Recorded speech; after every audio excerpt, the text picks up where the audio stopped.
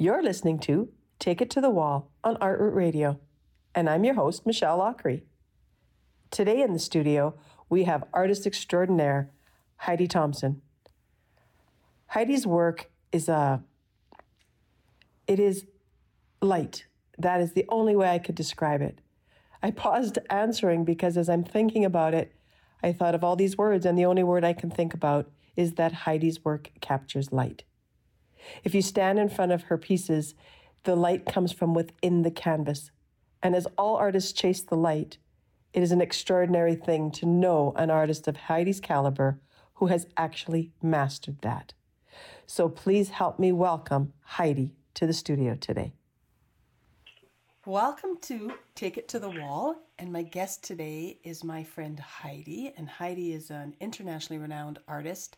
Welcome, Heidi, to Take It to the Wall. Well, hello, Michelle. Nice to be with you. I want you to pretend we're at my kitchen table or in my, right now, very dirty studio, just talking. We're just two artists talking. But we were just saying that our lives as artists haven't really changed. Would you agree? Absolutely. I wake up in the morning and I do exactly the same routine that I've done before COVID and probably what I will be doing after COVID dies down.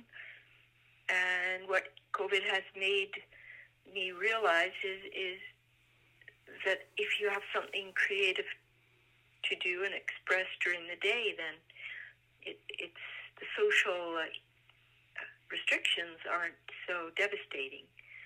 But I can understand other people who really depend on their social contacts. So I guess it's a fine balancing act between creating and communicating.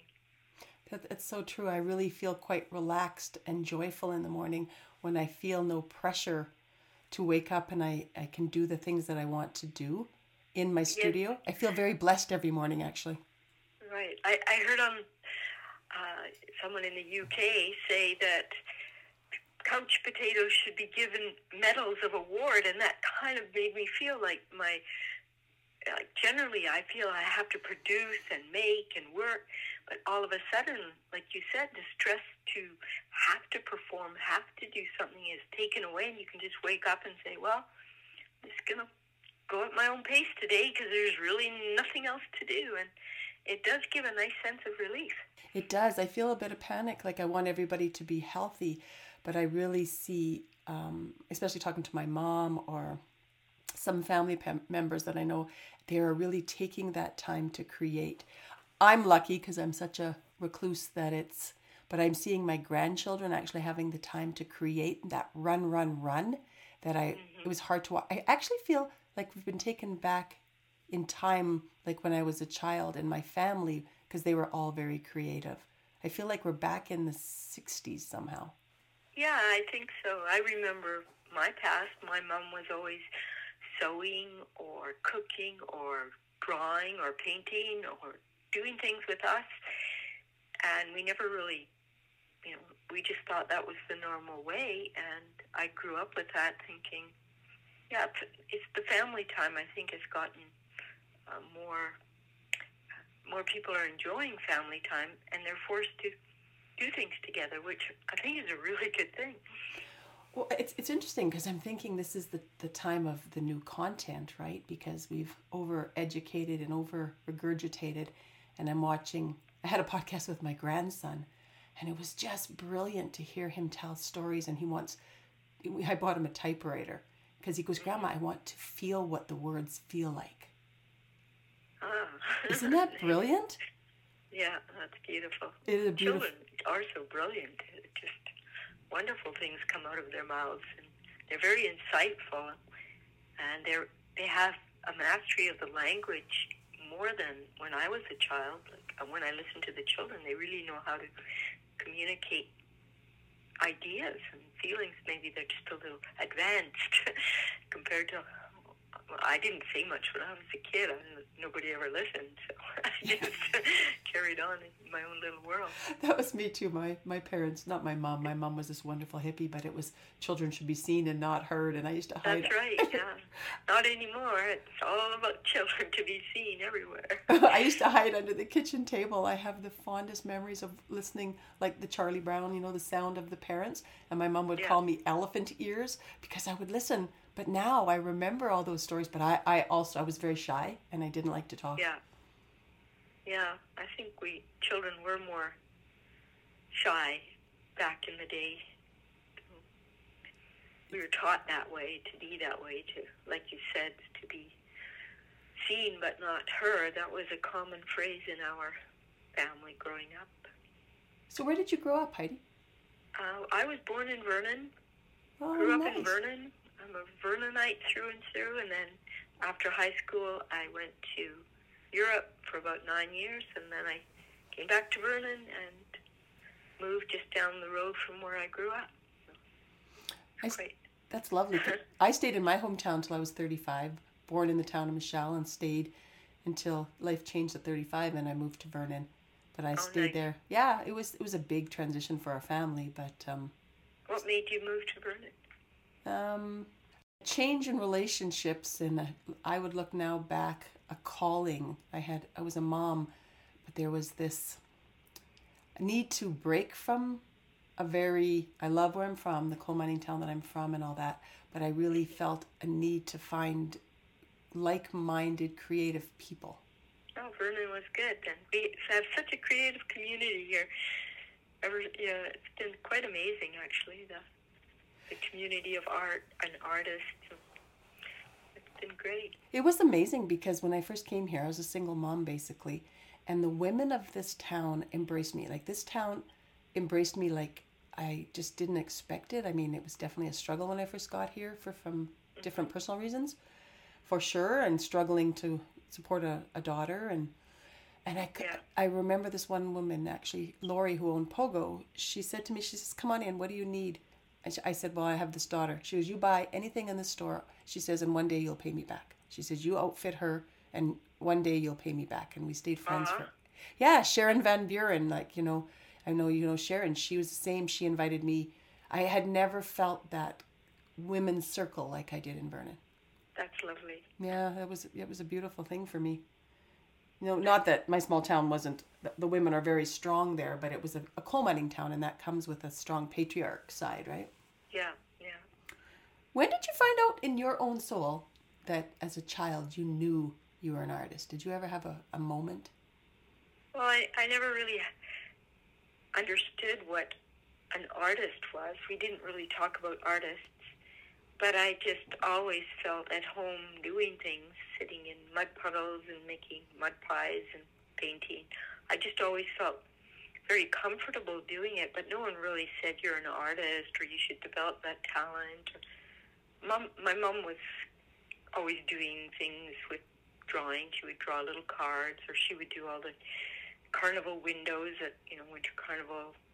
She was always doing something, but I was doing something, but nobody really said anything about it. So I was happiest while doing it, and I think it was, even when I went to Europe, it was only when someone said, "Hey, you're painting, that's pretty good, why don't you go to art school?" And I thought, I can't go to art school, like artists. My dad always said, you can't be, artists never, they starve, you better make a living. And, I was brought up thinking that artists were these, I didn't even know what they were. And then it was just being away from the influence of my family and coming sort of to the idea, art school, is there such a thing? And then found out all I had to do was apply, and in Europe the art schools were, because I was part Swiss, art schools were practically free, so I said, well, okay, and then I got accepted, and then 4 years later I decided I wanted to go more into painting. At the art school I studied photography because I kept thinking I had to make a living, and then at some point I decided, no, now I've got my trade, now I want to learn about the old-fashioned way of painting, and that led me to being going up to Germany where I was an intern with an artist, so I lived in his house and enjoyed his family life, and then I had to work in his studio every day, and that was quite something. And then he said, you know, if you want to be an artist, you have to say, you got to make a choice. You can't just kind of hang on to the photography.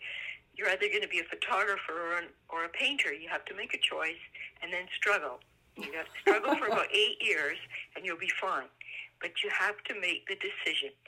And then he said, and go get some more training. So he recommended that I go to an art academy, which I did in Germany for a year. And then I realized, I'm not really keen on the way they're painting here. And I started making my own decision to go to Hungary because someone said, they still teach traditional painting there. And I wanted to learn everything I could. And then I ended up going to Budapest while it was still communist, not even knowing what communism was. Like, I was so naive.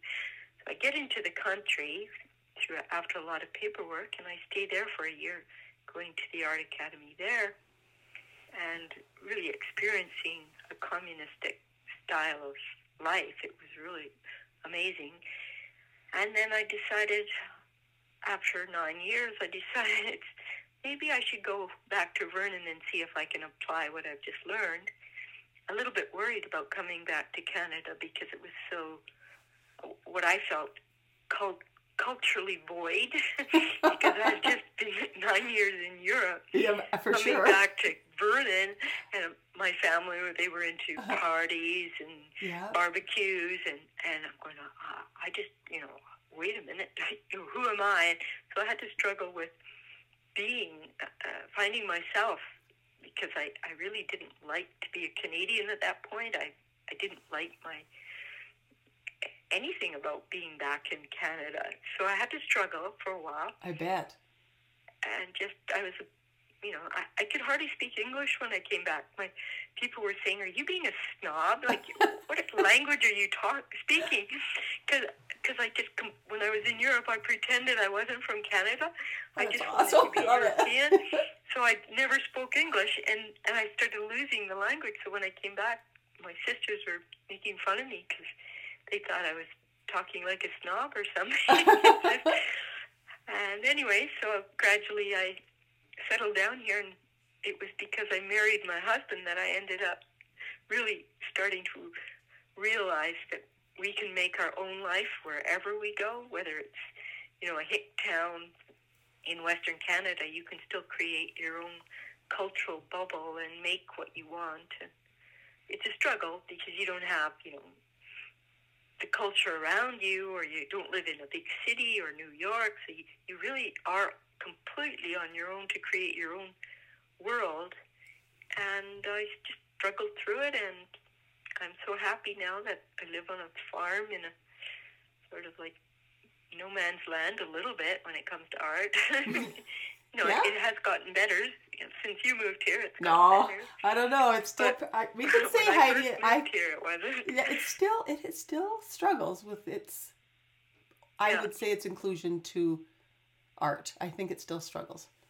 Yeah, and if you ask what's Canadian painting, other than the Group of Seven or Emily Carr or something, who are we as artists?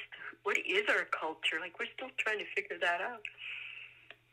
We're such a kaleidoscope. It's fascinating listening to you because our stories are very similar. I'm very grateful living on my farm, and I have my beautiful studio, and I love to play. My paint and mud still mix together. Even if I'm doing a painting on canvas, there better be mud involved. Yeah. Yeah. No, but we can grow here, which is great, and we are getting people who appreciate what we do, which is lovely because it gives us motivation to keep doing what we do. So it's all growing, and I didn't go seeking somewhere. I always thought, I want to live in New York. That's where all the artists go. And I'm so glad that I didn't do that, and I'm so glad I'm here. It's funny, I have a story, similar story. I was in Europe, in Paris, and I just had yearned to be fancy. My mom would say, I just wanted to be that fancy artist. I wanted to have something to say. And I think that's how I got here, was with that yearning. But I'm in Paris, and I I remember sat underneath this pub at midnight, New Year's. I had just left the Eiffel Tower and I was like, and I yearned for the blank canvas of Canada because I felt that we were almost like artistic frontier, that if we could come together. And when I come home, I wrote this journal about it, and it was that your art has to live like the ocean, and artists don't touch the ground. We go around the globe like a tribe, and I think we all float a little bit in the air. We don't really touch the ground. And that's what I felt, and I thought maybe coming home, and it was that I was for the first time understood how lucky I was to live here. Yeah, that's how I felt too. And it was like a clean slate. It was a clean canvas. We had to come up with our own thing. I was in Germany, in Nuremberg. I lived there. And I met this artist who was a student of Kokoschka.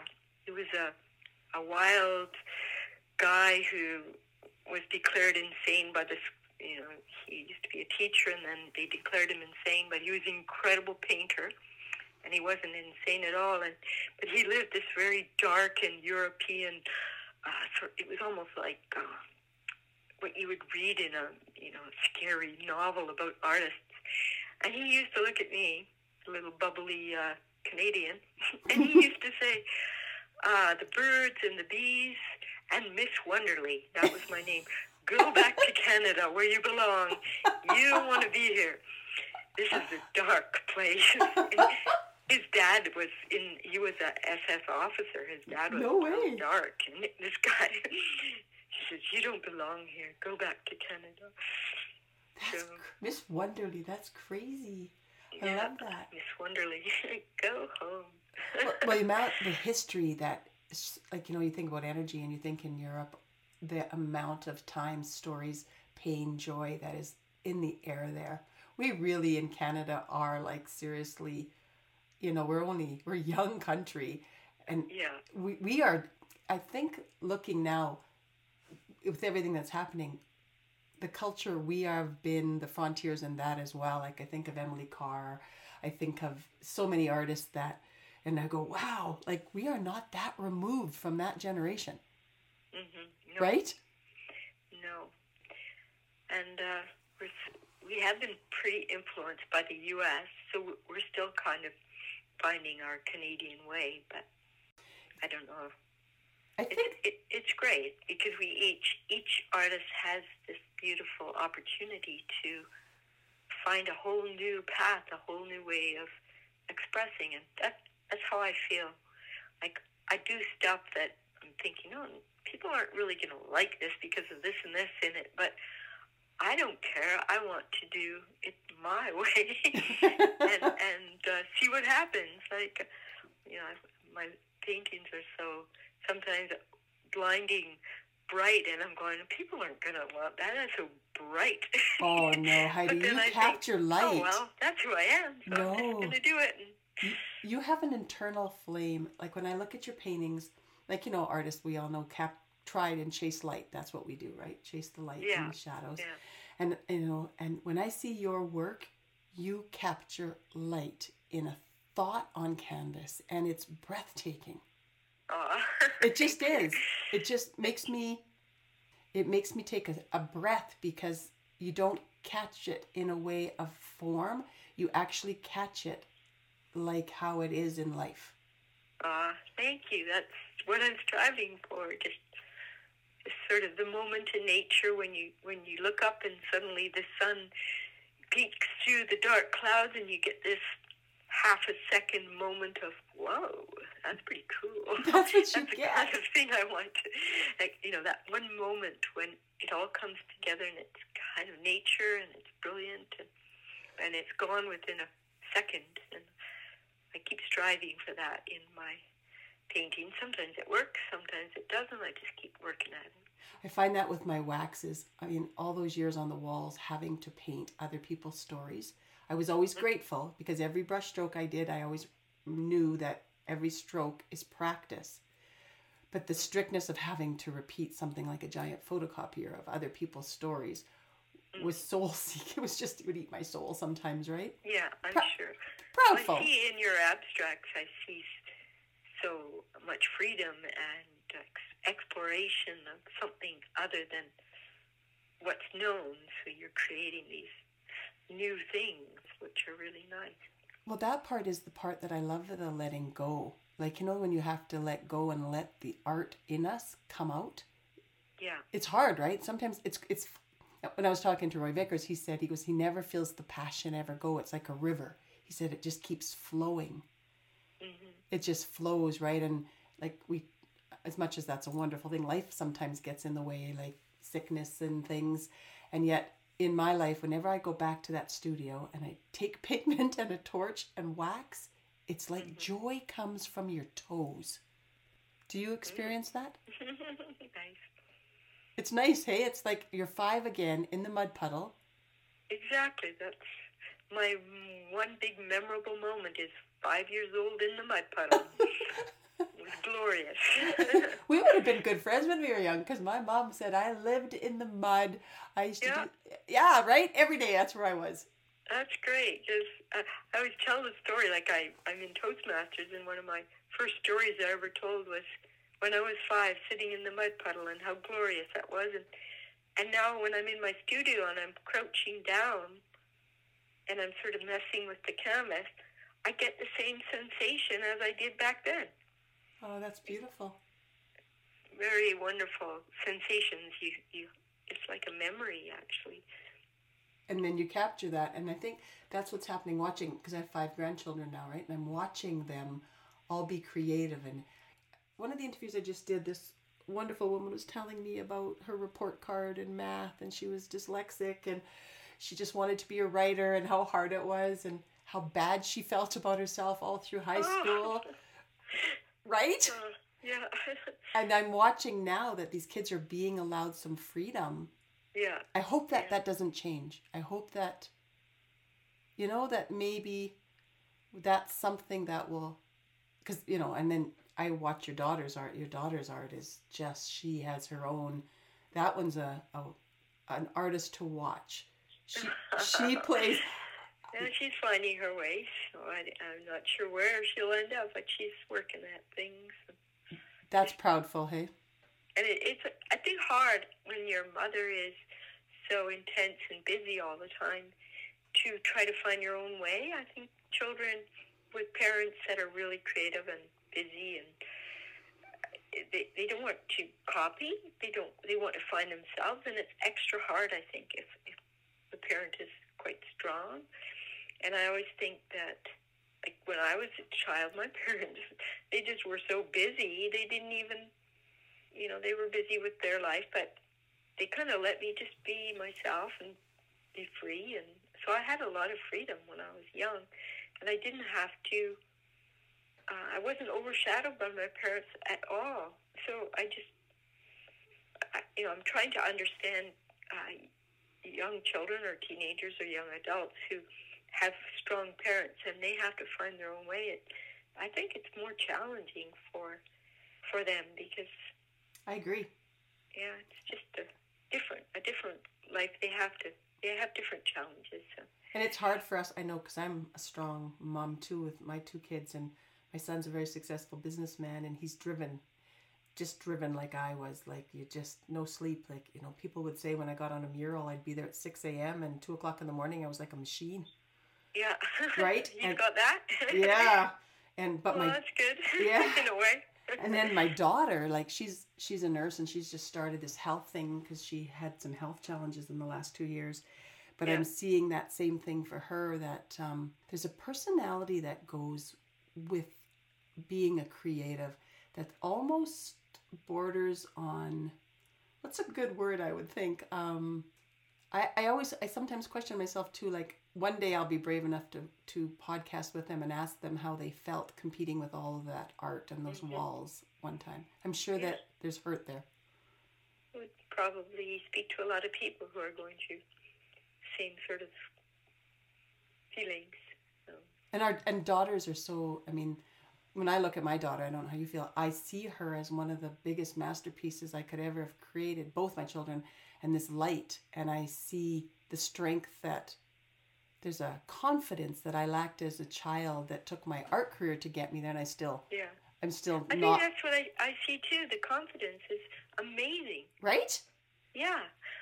At least it appears on the outside to be very confident. So I don't know how much they struggle on the inside, but definitely on, moving around in the world with utmost confidence. I'm like with my daughter, she's so confident, and like I think being moms like we are, we shower our children with so much compliments and you're great and this and that, and then they still have to struggle through that because they have to still find themselves and establish that their own confidence through their own work and their own successes, not from all the words that we showered them with.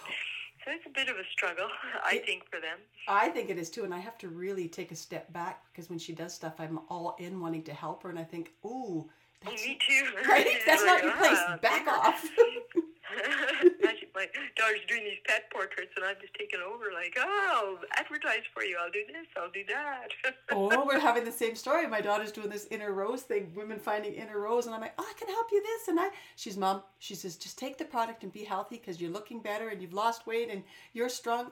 I've got this, and I'm really having. My daughter, I've got this, Mom. She said that the other day. I've got this, Mom. Oh, that's awesome. But we just, you just want so much for them, right? Oh yeah, we just love them so much, but it's good that they're getting strong and they can fend, kind of whoosh us away and say, okay, I got this. I like that about that. And then I can sleep at night. So. Well, I have a friend that said to me, you have to make sure that your daughter has a tribe around her for when you're not there.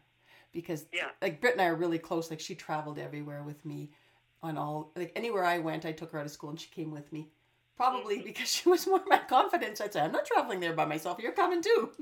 Yeah. But, but she will need a tribe that's hers with, if something ever happened to me, I want, well, and it will obviously, but I want her to have a tribe where she's supported and her own world. Yeah.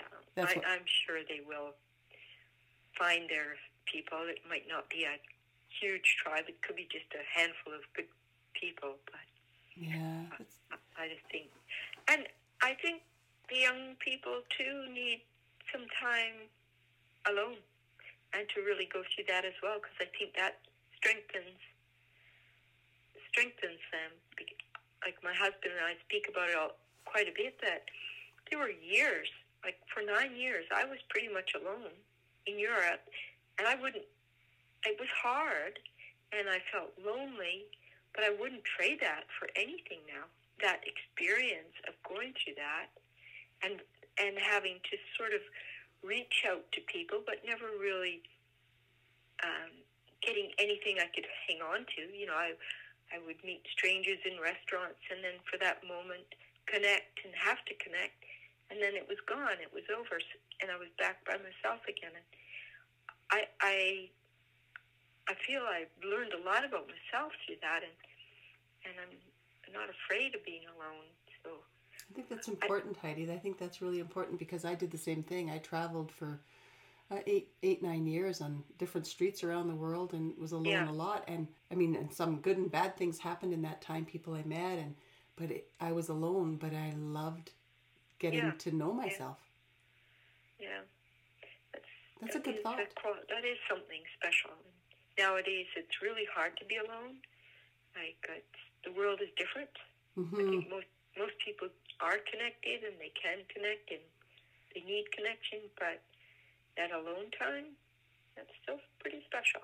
Oh, no, I agree. I love it, and I love the art that happens, and I know that's kind of the artist's way, but I have like 7 horses and 25 chickens and 2 dogs and 2 cats. 24 chickens. Yeah, well, 23 now, yeah, 20, maybe 23, because I heard a whole bunch of barking outside. I'm like, yeah, there's great. That's great. Well, it's funny because we all have these preconceived of being artists. So if I was to imagine what your studio life and home life was, and if you were to imagine mine or all the different people we know, I wonder how similar our lifestyles really actually are. Probably quite similar. I think so. Yeah, and then you get the project, so you're all fired up for quite a while. You get addicted to it, and then it's all over, and then you've got the 3 or 4 days of like, I'm falling. I've done nothing in my life. I've never done anything. You go through that whole doubt. Nothing I've done is good enough. Uh-huh. I have nothing to do, and I'll never sell another painting in my life. Yeah. And then you just go through this roller coaster. My husband says, oh dear, you finished your project. Oh dear. Oh my God, it's so the same. And my husband says the same thing. He's like, get in the studio. He goes, just get out there. And I'm like, and I fight him, and I'm like, and then he goes, oh, there you are. There's the person I like. Yeah. But I think that's important, though. I think people don't understand that artists really do deconstruct themselves in each piece. Yeah. You know, it's not supposed to be fun. Yeah. Right? Do you have a favorite piece, Heidi? Do you have a favorite piece that you've done that you keep? I have a couple that I just did recently that I look at it and say, yeah, I'm getting closer to what I want. So I would say the latest pieces that I've just finished, I'm thinking, there's something in that. You know, I don't know what it is, but it's me. Like, I'm starting to feel more and more, that, I like. And it's not that it's anything special. My husband will walk by it because it looks just like my other ones, and he won't even notice that it's on the wall and it's all new. But for me, I just every day I'm trying to work towards something in it, and it is the latest pieces that are resonating with me, and I haven't quite mastered it, but there's something about them that I really do identify with, and it is to do with the light and the softness and the color tones, and just keep struggling towards that. It's the depth, right? They're getting. If I look at them, they're deeper and deeper. Like they pull your eye. Like you, as every time you do it, and I watch, it's like they're getting. You could actually walk in like a vortex almost. Oh, that's a lovely response. That right? thrills me because that's I want to be able to go inside them. Yeah. I feel bad sometimes too because people phone me. Oh, I want this kind of painting, and I'm like, oh, I don't want to do that because I never do commission work ever. It's something I just don't. But I go, well, we want this, and do you have any of these kind of paintings? And I'm like, and Rick goes, well, why are just out there? I said, because I said I read a book one time about Picasso, and in a statement that he said was something about once that you can find a place in your art for the simplicity of light and form, you don't need to recreate. And I thought it was like the stupidest statement at the time. And now I go, yeah, the less is more. Like that simplicity of the story or the words or whatever the feeling you're trying to evoke, right? Mm-hmm. Yeah, if the simplicity evokes an emotion or changes your state of mind, whatever that subtle shift is, what more do you need? But it's finding the simplicity that actually triggers that response. That's quite a challenge, because if it's too simple, your mind looks at it and wanders away because it gets bored very fast. So it's trying to create something that is like a magnet. It's very simple, but it keeps drawing you in because your mind has this natural tendency. As soon as it understands something, it moves on. It's just the way it's wired. So it'll scan a room and then, I know all the people here. Okay, bye. Yep. And so work has to have something in it where the mind can't quite figure it out, and it'll stay longer and longer looking at it until it finally gets that satisfaction. Oh, I see. It's a bird. And then they can move on to the next one. Well, yours are the patterns, because these amazing patterns in your work, I'm like, they're moving. And I stare there and I'm going, they're moving. I don't know how she does that, but those patterns and those colors are moving. They're like swelling. Like you can feel them actually in motion. And I'm like, how does she do that? Oh, that's great. I have a funny question. Does this happen to you? There's a standing thing in our house that if I'm having a good art day in the studio, that nobody should ever open the door. Open the door in your studio if you're having a good day? Yeah, what happens in your studio or where you're painting or wherever if somebody interrupts you? Is that an issue for you? As long as they keep their mouth shut, it's just fine. And then they just get my vibe, and they usually leave on their own. But as soon as there's a response like, oh, I like this, or I don't like that, or what about that color? Are you sure you want that color? I'm finished. I can't do it. I'm over. It's over. I can't handle any kind of response while I'm working. Me neither. I don't know why. And even when it's finished, I've got to bring it up to the house, put it on the wall, hope nobody sees it for a couple of days, just so I can see it. And then once I feel better about it, then I don't mind people looking at it. I'm trying to figure that out because my husband and I have really, he's struggled, and he's such a good guy, but he won't mean to. He'll come in with a glass of wine or a cup of tea, and I turn and I try to do the vibe, and he'll just go, oh, I like that line, and I'm done. And it's yeah, I have the same. It's because it can go in a million directions while you're in the moment, right, when you're doing it. And you're following this very bizarre thing inside you while you're changing things and taking this color, changing that. And as soon as someone comes in, for them, it's finished, right? But you're only in the middle of this journey, and now it's almost like you've lost your path, that weird mystical path that you were on. It's suddenly like, oh, where was I now? And you would have to restart the whole darn thing again in order to arrive to that mystical place. But you can't get interrupted in the middle of it, or you really, like, I can't get back to it very well after that. I can't either, and I try to describe it as building blocks. To me, it feels like you've juggled 1 million building blocks, and they're all up there like an orchestra, and somebody comes in, and it's like I can physically see them all fall. Yeah, yeah, that is just the way it is. I'm sure a million artists will say the same thing. I remember Sveva Keitany, she would not let anyone see her work until it was finished. It was like taboo. Really? Nobody could see it. Really? Yeah, she was very strict about that, and everybody knew it. They dared not even if they walked in and she was painting, they had to look the other way and make sure she knew they weren't looking at it. I love that. That's yeah. My husband says you're turning into a monster. That time must have been special for you. Like that just must be that, I think about how lucky that you were. Yeah, it was something I will never forget, because when I came back to Vernon, I was so disheartened coming back to Vernon, but I knew I had to come back just because, I wasn't going to live in Europe, so I had to make a choice. But the only thing that saved me was meeting Sveva, because she was mini Europe. No kidding, if anybody right? in Vernon was Europe, she was. So going up to see her, she was so European in everything she did and said, and her books and her art, and she was just great. So she was a lifesaver to staying in Vernon. I couldn't even imagine you staying without that, right? Because it would have been, I couldn't, because her house saved my life too, because after I came here and then where I was didn't work out and I got to live in her house. Nice.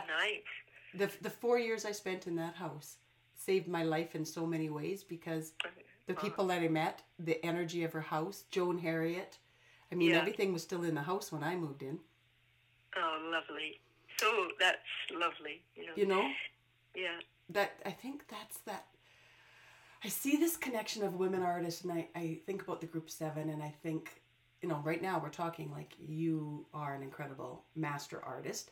You had time to who I believe is one of Canada's strongest artists. Like, I believe Sveva's work is just everything. Just everything about her and her work. Yeah. Mm-hmm. And I just think, and I think of the different people that we're all touching, and what will be the history. I would love, and actually maybe that's what we should do, is the stories of the house, because the art of that is how many people's lives did she touch? Like Mandy and Rob that lived there. My daughter lived there. Yeah. How many artists lived there that probably felt, Heidi, what you did, that I can touch greatness because this woman come from art? Yeah, I think that, like, I just got a book from Europe. Someone wrote it with stories from people whose Sveva had touched their lives, and there's a lot of stories from people that are talking about that, exactly what you're saying. So there is a book now that has a collection of such people giving their story and how she influenced them. And is there a book though with the artists? Like how many artists do you think though? Like how many artists? Yeah, I was thinking more like the many. Yeah, because I was thinking she had so many artists even before I met her. Like her students all would be coming in droves to her to get inspiration and she would buy their work or give them advice. And she had so many people around her just getting inspired all the time. It was wonderful to see. How do you feel now that you're one of those women that people look to aspire to? I have no idea how to even think of it that way. I don't, I don't. I just paint, and I hardly see anybody.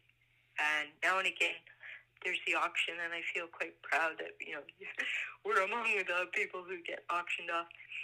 But that's about my life. I don't feel really I'm any, if I had a podcast or something, I could communicate it, but I don't have those things. Well, I don't know. Maybe that's why we're talking, because maybe that's what we need to do, is maybe this time of us all being able to come together. Because, I mean, I know I've been in the rooms when people are talking about your art and talk about your work and the hope for them to have a Heidi. I mean, really? Oh my God, yeah. I don't know anything about that. My God, Heidi, I've been bringing a piece in or talking to somebody and they go, I could only wish, and that's the phrase, I could only wish to have a Heidi. Oh, that makes my day, thanks. Yeah, and and you are an influencer, and we go to that splash. It's such an interesting event, right? Because we've all grown. Like, Julie, I mean, there's so many, AJ, there's so many incredible, Doug, artists. Like, I think of Andrea Toth, who's not with us anymore, and I think we used to have so much fun eating ice cream in the front of the house. We'd climb on the roof, and we'd eat ice cream till wee hours talking about art, and I think about her paintings that are locked up, and nobody really even sees them now.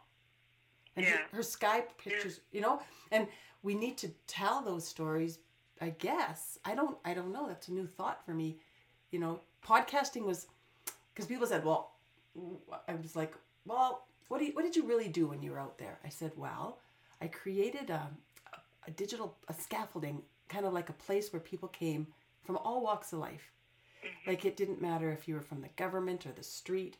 I mean, we really only painted at night because we'd sit on that scaffolding and talk art all the time. It was amazing, right? Just lovely, yeah. Well, and so when that ends, I mean, all those years, that was the place that was missing for me, was, come to my digital scaffolding, because those walls have more stories with each brushstroke. It doesn't matter that what's on there.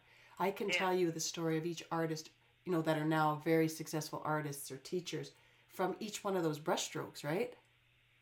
Mm-hmm. So the place of us being able to, at that house on the front porch, all the different artists, and it's like we all slightly stay in touch a little bit. It's really crazy. I like Melissa, she just reached, and there's this beautiful, I wouldn't say, maybe, I don't know, maybe we are our own group of something in the Okanagan that we don't even realize that maybe. Yeah, I don't.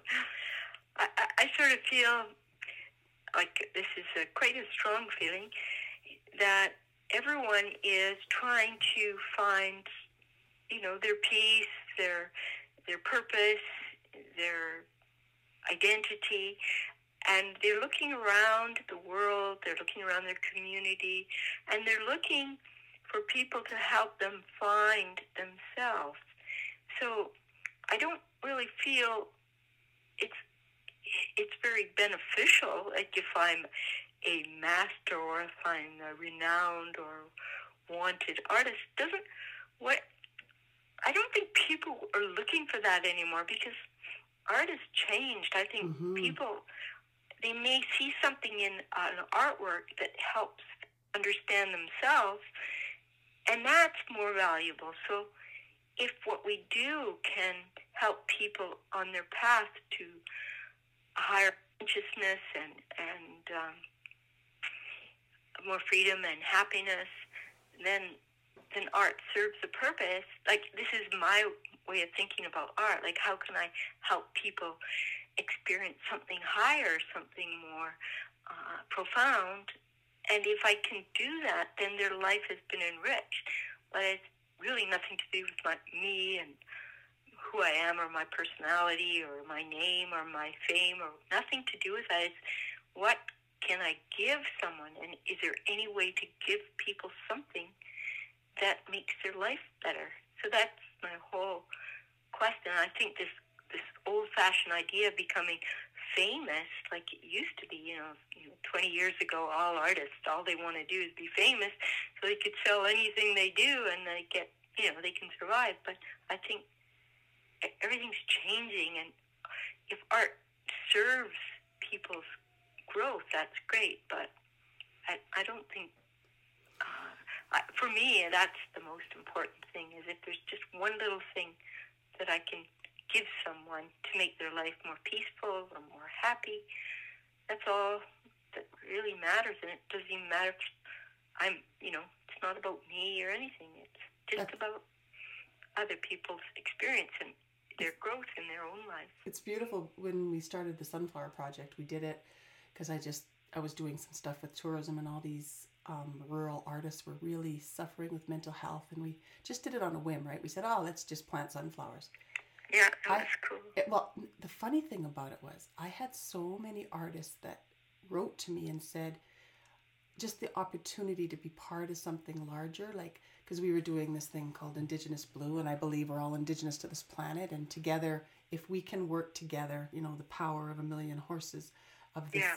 And it was crazy because we started doing Zoom meetings with people we'd never met, artists we never met, and then all of a sudden we got these satellites and people, and there was no ego in it, and it was absolutely amazing. And it was that one of the things that I think the generations are so right, they wanted to be famous, and everybody could be famous on Instagram.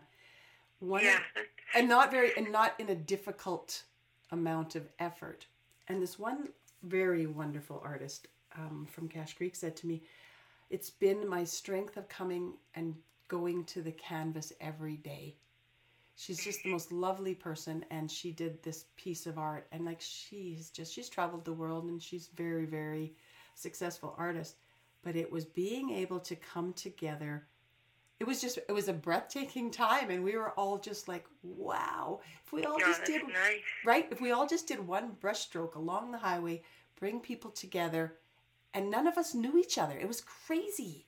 And that's so great. It was. And we still are connecting, because we're connecting to do some stuff. And it was that, and I just was so, because I only did it because, we all struggle sometimes with mental health, or somebody that does. And it was that it is the repetition of doing the work. Mm-hmm. And it was funny because she had bought some pigment, and I had gotten some pigment on the buy and sell, and I was trying to learn how to make my own paint. And then the truck that I bought the pigment from showed up. Heidi, I'm kidding. I have a truck full of pigment. This lady, wow. Yeah, like And now you're trying to make it into paint. No. I put it in my storage, and my husband looked at me crazy, like, what are you? I said, I thought there was going to be a couple of buckets. Oh, wow. But then Jo, this artist, she says, well, I've got pigment and I've got blue. And then all of a sudden there was the trading. And that, I thought, was the most beautiful piece of art to be part of, when everybody from different regions came together to support each other. And all of a sudden, I've got this and you've got that. I went, wow, even in these times, and now we're all really good friends. And I said, we can meet, and can you help this person? And we're taking classes. Can you pick up this satellite? And it was just this amazing thing, right? And it was just something that I think maybe COVID kicked off. I don't know, because I know artists have always been that way. But it was like there was no ego in everybody's just gonna do something. I don't know. It was really hard to describe, but it was absolutely. And at the end of it, Heidi, 1 million sunflowers got planted. Wow. It was crazy. I think that's kind of the direction we're all sort of evolving towards. I think so. I think it's almost like it's well, they say that we're creating new content for the first time in history. So what that content is going to be, I don't know. It'll be really interesting what the narrative of this all is. That'll be great. It will be great. So thank you. So You're what's welcome. next for Heidi?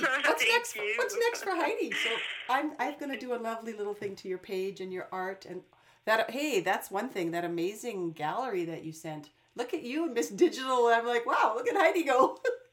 Well, I just discovered this program that you can make your own gallery, and it's so easy to use, and it's so rewarding because you can put work that you've got in your cupboard up on a wall, and that looks pretty good. It does. And you can write about it. It's such an easy program. It's such a spiffy program, and anytime I had problems, I would write them a question, and they're in Germany, and within 24 hours, they're writing me back, and it's just great. Look at us, like our new skills. That's like the same as the podcast and my augmented reality app, right? That I'm waiting because we want to use it to help the renewal.